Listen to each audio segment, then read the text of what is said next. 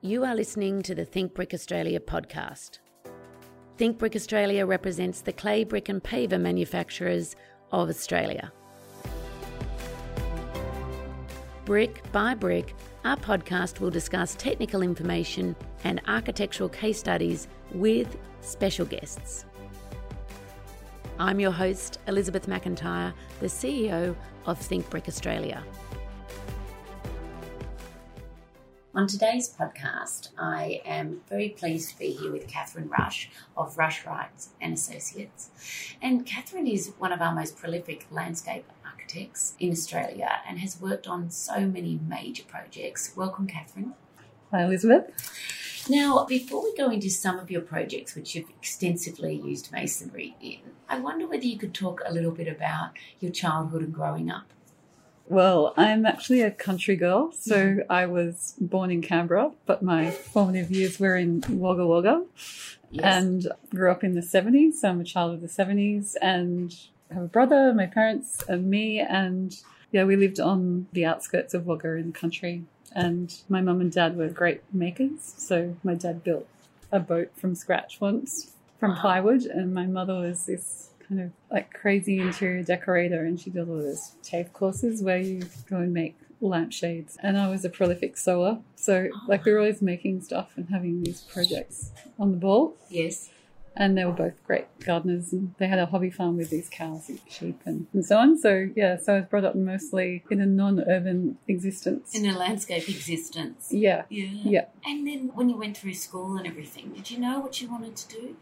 Not really. So I think it was year 11. I started to probably have ideas about, I loved art at school, and I was also great at mathematics and all the sciences. So I think it was always going to be something which combined the two kind of streams, and investigated lots of stuff like textile technology and fabric making. And so that was art and science. And then landscape architects, I was exposed to that probably through the Canberra College of Advanced Education. And my dad took me on these tours of different schools in year 11. Yeah. So I went up to Sydney, went to Canberra, and they had this amazing design studio at the Canberra College there, which was like 5 layers of building designed by Roger Johnson. And landscape studio was at the top. And then there was the architects and the industrial designers, and then, all these labs and stuff down the bottom. And I thought, well, I think I'll just go and study there because they were all such good people and the space was really fantastic. Did your dad know about that, or was he just trying to explore things with you? Oh, no, he's just really organised. He said, well, if you want to do a tertiary course and we're going to, fund those 4 years, he wanted me to make the right choice, obviously. So, we just go on these things, and we looked at New South Wales Uni and went to the textile school there, and we went to the landscape school there, and because they were my 2 choices. Yes. And I just couldn't imagine myself living in Sydney at that time. Okay. It was a bit too scary. And when you started at the college, what was that like being there compared to your expectations? Yeah, so I felt the landscape school was really fantastic. They took us on bus tours all around the place. We just got out there and explored the landscape around Canberra.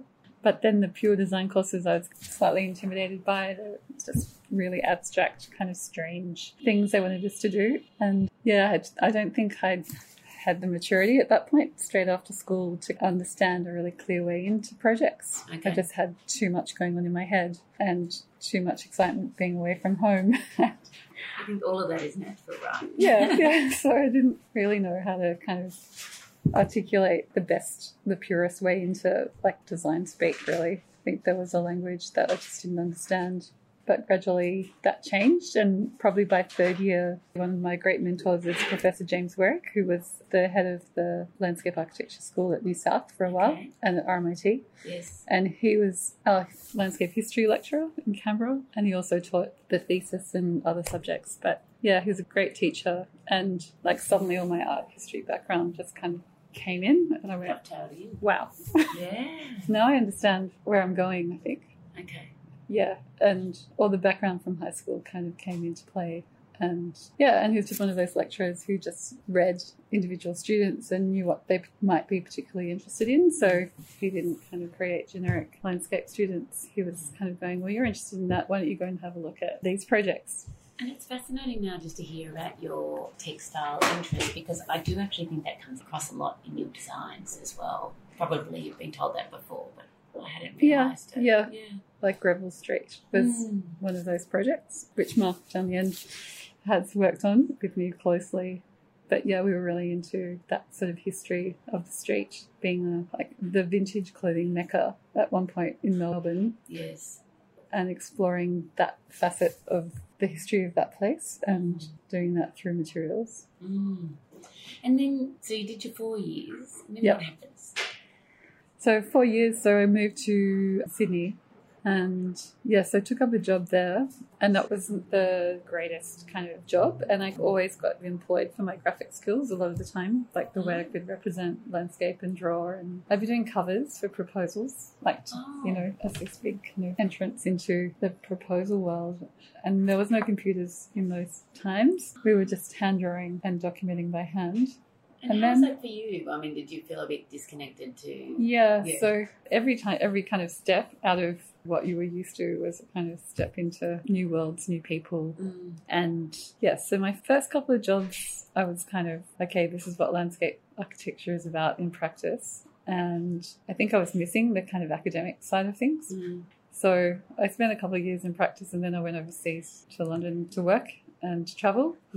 And by pure coincidence, I hooked up with some landscape architects from Melbourne, and they've become my sort of lifelong friends. And they formed a kind of entrance back into Melbourne landscape architecture and teaching at RMIT. And so when I got back from London, I came straight here. Okay. And just with when you were in London, like, how was landscape treated differently over there or compared to Australia? So I was working in London, in Wapping Wall for, I love that place. It took about 3 trains to get there every day. Wapping Wall. Yeah, it's where all the news press were located. So at that time, London, you know, the big Docklands area of London was opening up, and so all the work that I was doing was related to that urban renewal work. And Australia hadn't done that. Like, Melbourne was just about to go into it with their Docklands precinct. So when I came back from there, that was all happening. So I think they just had, like, London and Europe has sort of those great traditions, and we weren't travelling locally because everywhere is so close to London. You just blink and you're at Stonehenge or somewhere really significant, or the Cotswolds, or was there any places in Europe or around in London that really became an inspiration for you, or any landscape designers? It's probably more heading towards Europe and Italy. And Spain, actually. Like, going to Barcelona was... I don't know if you know the Mirror Museum in Barcelona, most incredible things, and actually going to see Gaudi's work. Like, they're the things that really stick out for me. Even just going to talks and stuff in London. So, there was like a design centre on the river that you go to talks. And really just hanging out with other designers. We were just trying to be impressive and make it all happen ourselves. And so you said you've come back with your Melbourne friends. You came back to Melbourne? Yes. And then what was your next journey? The next journey was to work here, but also teach at RMIT part-time. So just running design studios. And I don't know if you were familiar with the RMIT design studio. They have like a vertical studio system where first years can study with fourth years and do projects together. And at the beginning of semester, you have to stand up and sell what your studio is going to be about, and then they vote. So the first experience of that, like coming back and presenting. So first studio I taught was called Redemption by Design, and it was all about medieval space. Oh, wow. So that was quite fun. And there's a whole group of mature age landscape students in first year. So I kind of hooked up with them too, and Michael was part of that group. So anyway, so we've known each other since that time. And when did that come to, when did you and Michael? So that's 1990. Wow. And did you work together before working together? No, not before we got together. So I just knew his design work through the studio system. And then once he graduated, we went to teach at New South Uni, and we taught design studios together. And so we never actually worked on actual projects together until, we did this like garden project for one of his old clients from Malden, and we drew this beautiful vegetable garden together on paper. We made all these beautiful aviaries and structures, and we actually made this crazy drawing together. I think that's one of our first times we actually designed together. And how would you, I mean, you've been together a long time as a partnership. Like, how do you complement each other? Well, the other day he said that he was the brawn and I was the brains, but I don't think that's right. I think it comes into play in different ways. I think Michael's a great salesperson and I'm a really slower, bigger thinker. And I think I have complementary skills in just developing the kind of finer grain detail of projects, whereas Michael is almost like big picture. And, like, is there a project where you look back on in those early days and you think that that really was defining your direction as a practice? Well, the Shrine of Remembrance, the courtyards at the Shrine of Remembrance, where we hooked up with ARM and we were asked to kind of deliver our landscape master plan for the Shrine Reserve, which is under state legislation, and so it wasn't an insignificant project to work on. But we both had been living together in Scotland for a period of time, and we went to Turkey, and we were really inspired by all the ancient Greek, Turkish landscapes and ruins of that country. And so when we got to do the Shrine project, you know, talking about Anzacs and those traditions, and it's really how the landscape could speak to those narratives that the Shrine was trying to tell in its redevelopment, and all those galleries of remembrance that have been opened up underneath. And the Shrine was almost like, how do you make a ancient Greek temenos in the middle of the city, and using all the oaks and pines and the great Australian native specimens, how they talk to each other in one beautiful reserve.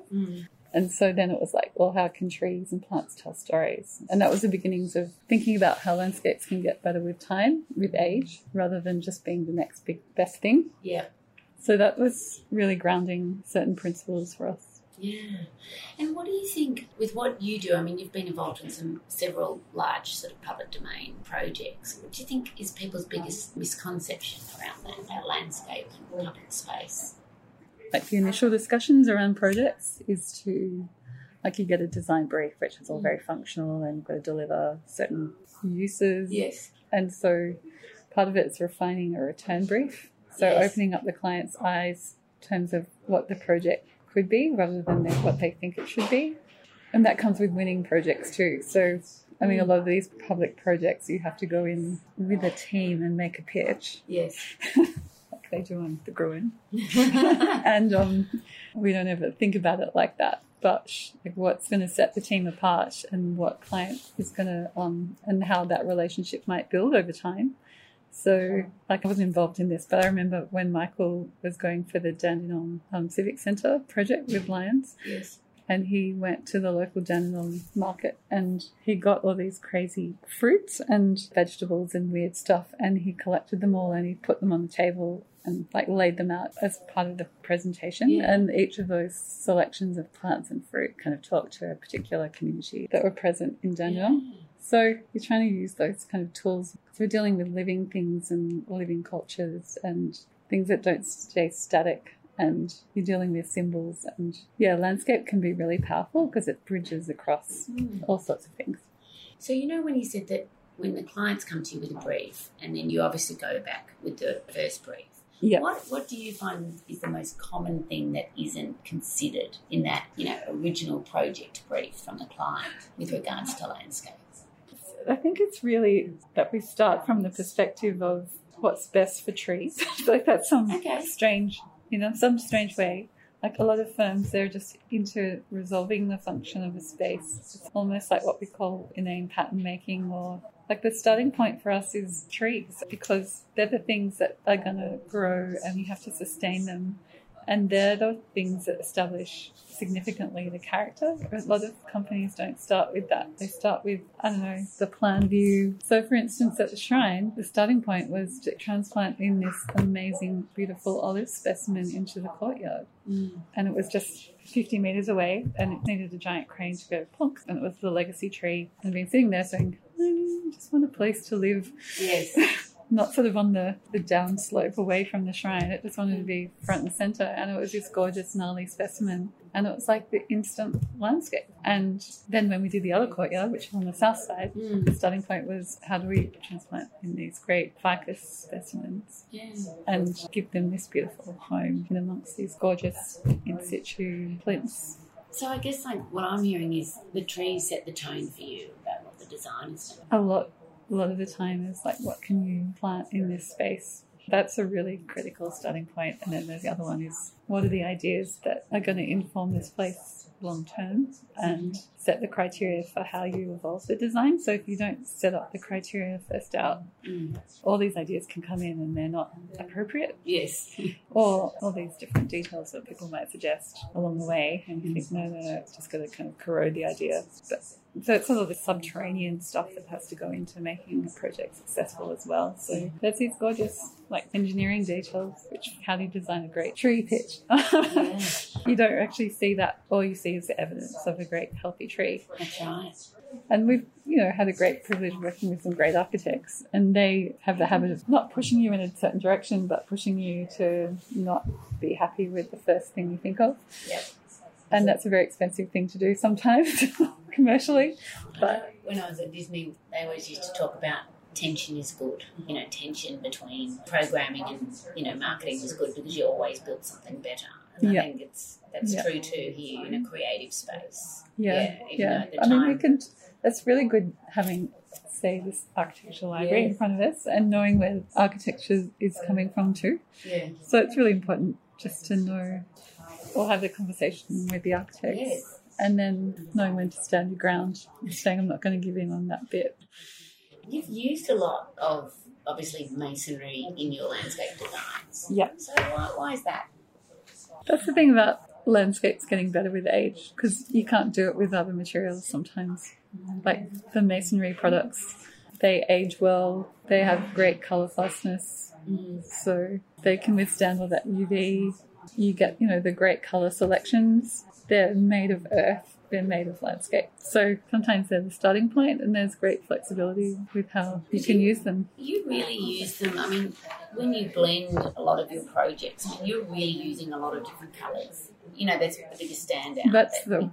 And we don't want to try and do that over and over anymore. But yes, using the colour as these great panels, like at Dandenong, almost like they become these beautiful welcome mats or giant carpets. So that's one way we think about using them. Yeah. And then they've got this beautiful frame around them, so they kind of capture the richness of the brick. Yeah. So you contrast I think in Dandenong it's like a different contrasting stone or granite. It was, I remember when you first got that entry, and it was just like, wow. All of your entries have that kind of impact. Yeah.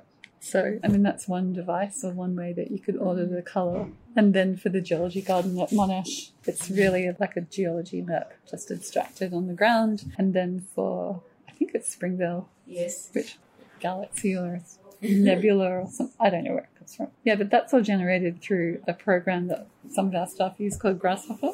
Okay. So in a previous life, some poor person in our office had to manually code up each paver to be a certain colour on the CAD plans. Yes. And then now there's a program you can use which is about doing that through like script, and it churns out the kind of pattern based on a scan and how much diversity or how many colours that you want to use. That's one sort of input into this program.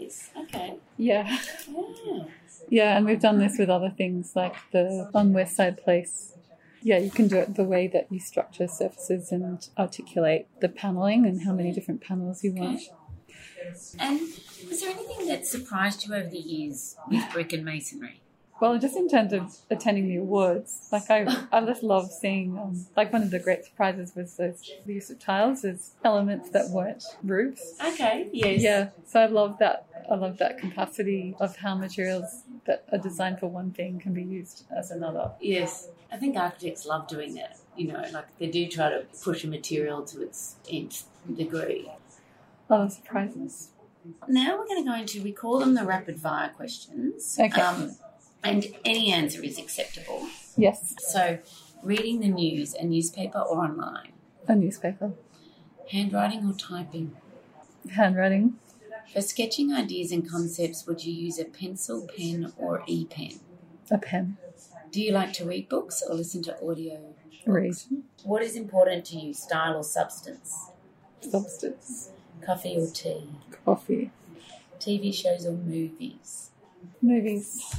Antique or brand new? Antique. Call or text? I think text, actually. Okay. Travel back in time or into the future? Back in time. Exterior or interior? Exterior. You're going to have to say that. Video games or board games? Board games. Form or function?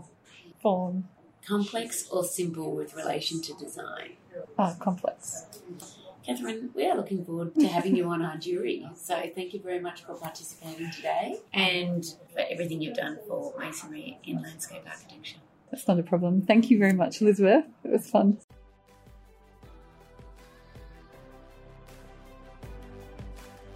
If you have enjoyed this podcast, please follow, rate and review our podcast. We are always looking for new ways to think brick. If you have an idea of what you'd like to hear about, there's a link in our show notes to let us know.